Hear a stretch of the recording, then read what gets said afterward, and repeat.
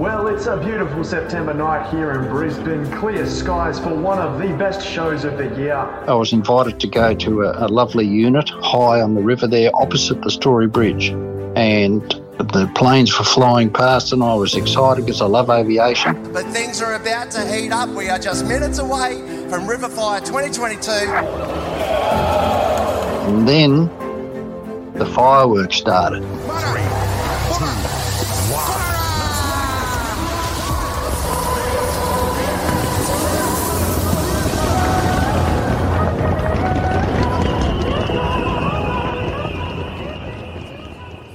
And the flashes and the noise, and it all came back. I just fell apart.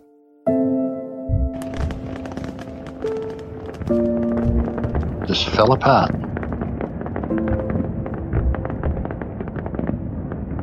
That is because of what happened over there. I had a radio on my back, and we're out with the infantry. My job was to call in the artillery. We got attacked. I thought I was going to die. I thought that was my time. I got out of it, thank Christ, and I survived until I went to Riverfire, and then it hit me.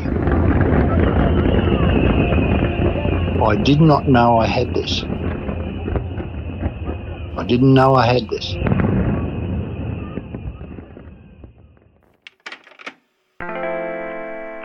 My name's Aidan Taylor, and this is the Man Australia Forgot podcast, episode 2, Short End of the Stick.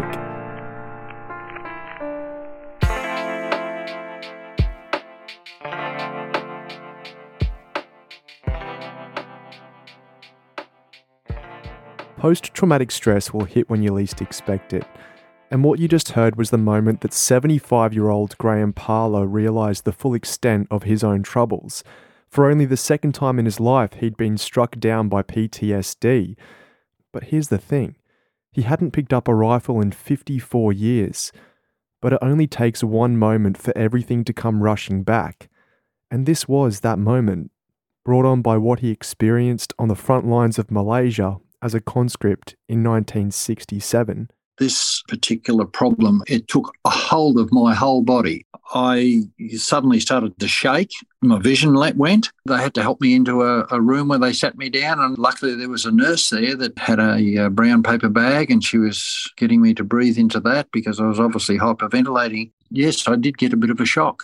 I went and had some help with this, and they said there is no cure. You can make it easier on yourself, but there is no known cure.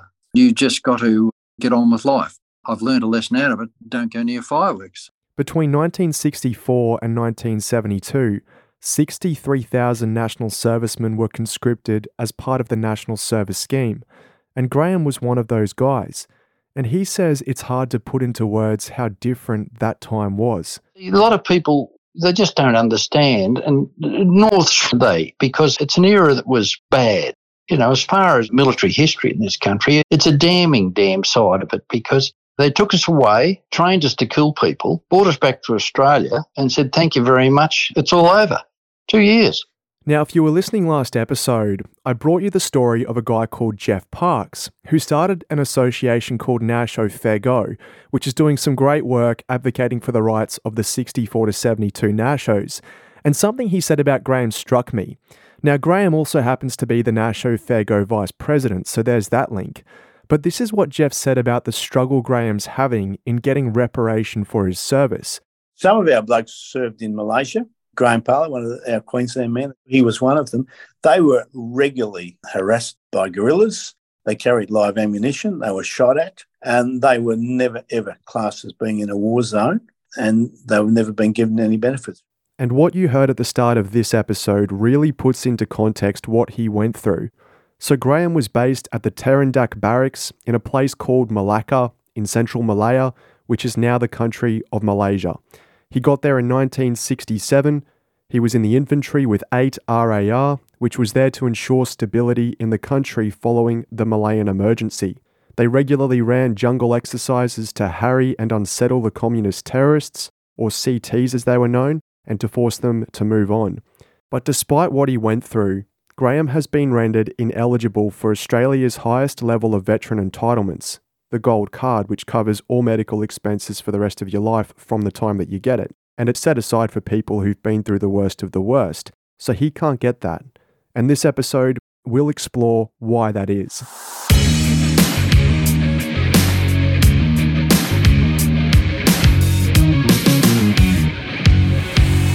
All right, so I want you to think about this. You've got two veterans. You have Veteran A and Veteran B. They both served in hostile areas, they almost died in combat, and their lives have been completely messed up beyond comprehension because of what they went through. Now, Veteran A has been given full medical cover for the rest of their life through the Gold Veterans Card. But for some reason, you've got Veteran B who received the short end of the stick. So they've ended up with one of the lowest forms of medical assistance called the White Veterans Card, which is available to anybody who served one full day in the Defence Force. And through that, they can get their mental health treatment paid for and some assistance with service-related injuries. But can you pick which veteran describes Graham's experience? So Graham is Veteran B, and Veteran B is the story of anybody who fought in Malaysia between late 1966 and 1972. But then on the other hand, Veteran A represents anybody who fought in the Vietnam War around that same time. Now, the only thing separating these two veterans is where they served. What they went through was pretty much the same. Yet as you can see, they've been treated very differently. And Graham can't understand why that is. And I believe that was an injustice because we spent 2 years out of our lives, the same as the blokes who went to Vietnam, and they were sent there because that's where the army sent them. Like myself, I went to Malaya, some went to New Guinea, some went to Laos, some went to Cambodia. We were all sent there on the understanding that we had a damn good chance of ending up in Vietnam. Now, why weren't we treated the same? Now, I'm only one of thousands of blokes. Since I took on Nasho Fair Go job up here in Queensland, I found out there's all sorts of problems these poor buggers are experiencing. It just seems so unfair, mate. Yeah. Now, obviously, what I've done here with this side-by-side comparison of Veteran A, Veteran B, is a simplistic way of breaking down an incredibly complex issue. And in reality, there are loads of variables impacting upon the eligibility for veteran entitlements, some of which would carry more weight than others when push came to shove. But what I've tried to do is, and I've tried to do this in the simplest possible terms, is to illustrate the sorts of injustices that are plaguing this system that we have, and how you can have two veterans with very similar experiences on completely different playing fields when it comes to getting those benefits from the Department for Veterans Affairs. But what I haven't yet mentioned, and it's something that it's worth noting for the future, is that the Vietnam veterans didn't always have the gold card. It wasn't until years after the Vietnam War had ended that the government went back and reviewed their eligibility. But the same hasn't happened for the guys who went to Malaysia. The government has never retrospectively ticked that box for them, which frustrates the hell out of guys like Graham, knowing that if they were to come down with a serious injury or illness, they wouldn't be looked after as comprehensively as their fellow diggers who went to Vietnam. The ultimate thing is, if an ex-soldier was to become ill in any respect, he would be supported by that gold card and he would have no out-of-pocket expenses.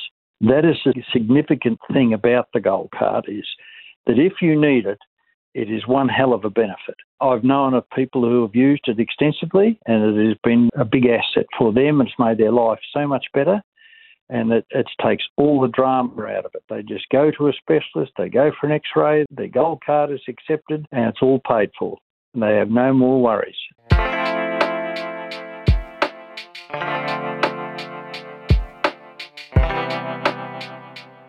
And are you scared of what might happen if you can't get that gold card, to your health, given everything you went through in Malaysia and what that could mean for you in the future with injuries, illnesses, and, they can be really expensive? Yes, I know of actual diggers that have been unlucky enough to get one or two serious problems. And, they've spent 20,000, 30,000. and out of their own pockets, and it's made their life somewhat, unbearable for them, because it can be contributed to what happened to them in their army service, and yet they don't get any help, none whatsoever. But this is where it gets murky, because Graham's service was never in contention for the Gold Veterans card, because Malaysia was never recognised as being an operational area when he was there. If it was, he would have qualified for a high level of warlike service, which would have entitled him to that benefit. When we found out, we said, well, what the hell? That question has never been answered. We've asked it and never been answered. And I know a lot of other people, fellas that I knew, were upset about it. There was other entitlements that we thought we were entitled to that we did not get. We were told we could not get. Yeah, disappointing. The thing that just doesn't stack up here is when you look at how close Graham came to getting that eligibility. So just listen to this. So he got to Malaysia in January 1967. Now, in the 3 years leading up to that, Malaysia was locked in a nasty conflict with Indonesia called the Indonesian Confrontation. But it just so happens that 4 months before he got there, the confrontation was called off when the two nations signed a peace treaty in August 1966. And 1 month later, the Australian government went, okay, well, the confrontation's over, so we're going to stop recognising it as an operational area. And you need to have served in an operational area to push for those higher levels of benefits. So that's why it's really important. So at the end of all of this, anybody who served in Malaysia after September 1966 missed out on that gold card eligibility, meaning that Graham missed out by 4 months.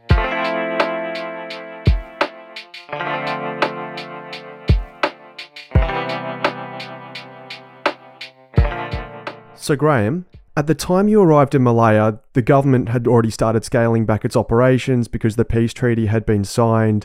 The Indonesian confrontation was officially declared to be over. But as we know from your experience, the fighting continued. When you got there, were you aware of the risk and the fact you could have been drawn into combat, or wasn't that known at the time? Oh, no, they made it very clear to us that there was, they used that term guerrilla activity, and they were very active.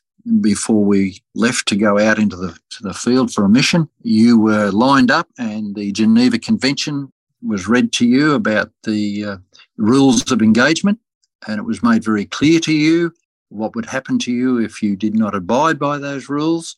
We were prepared and we were well trained, and the time there, whilst it wasn't as active as what the poor devils experienced in Vietnam, it was trying, yes. I just don't understand why the government hasn't given you any support. Have they given you any reasoning for that? Why that eligibility for the gold card was rubbed out 4 months prior, and why they haven't gone back to fix that up? Well, there's legislation that says that if you don't serve in a war zone, then for all intensive purposes, I'm not sure of the exact wording of the legislation, but the Nashos that served in Vietnam, not all of them were given a gold card on discharge, but when they turned 70, they were. Now, I don't know whether that was a goodwill gesture or whether it was part of the legislation, but we were certainly not offered, were forgotten about, and I felt pretty bad about that because we actually got nothing except until the LNP government gave us the white card only a few years ago.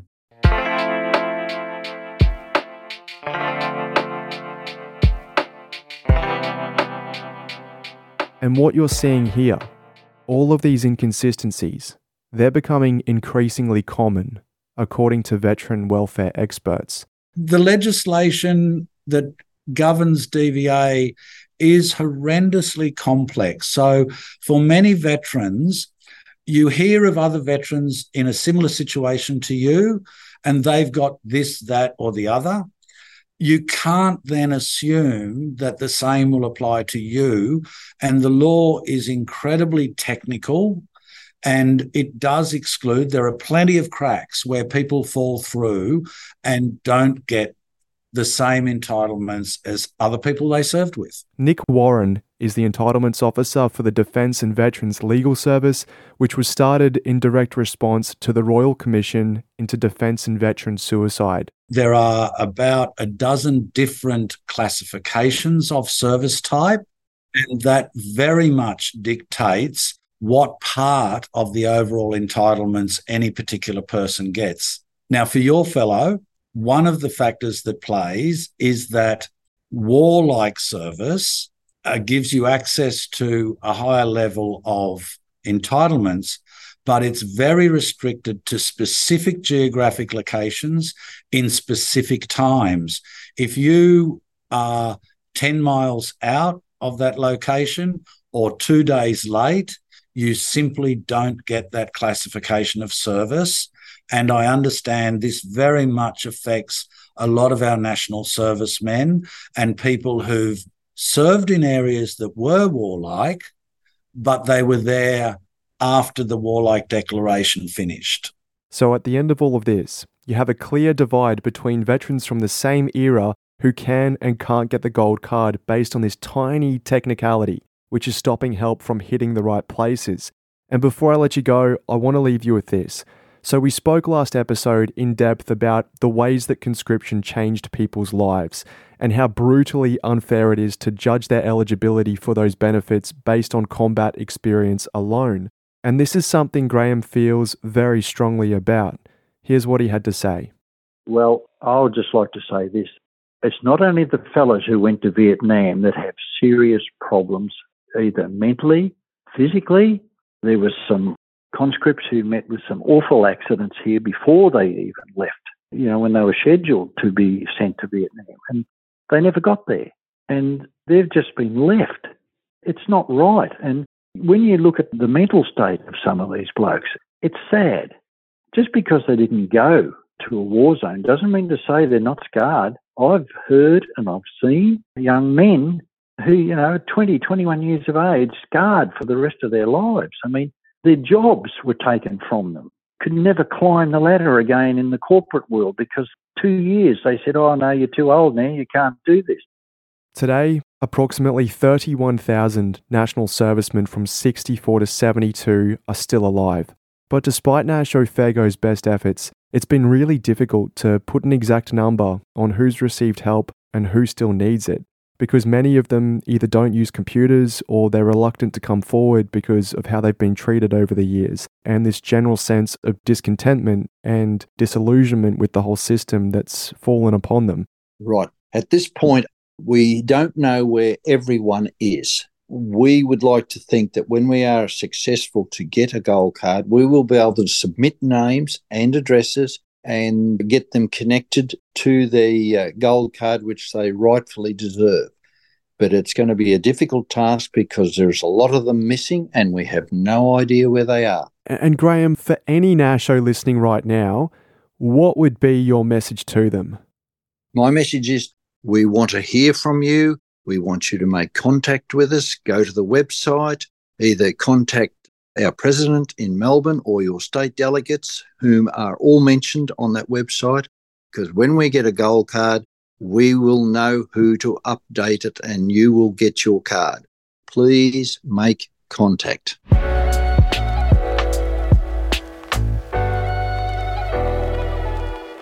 So that was Graham Parler, the Vice President of Nasho Fairgo, sharing some insight into the challenges confronting the Nashos of 64 to 72. And geez, what an important message right at the end there.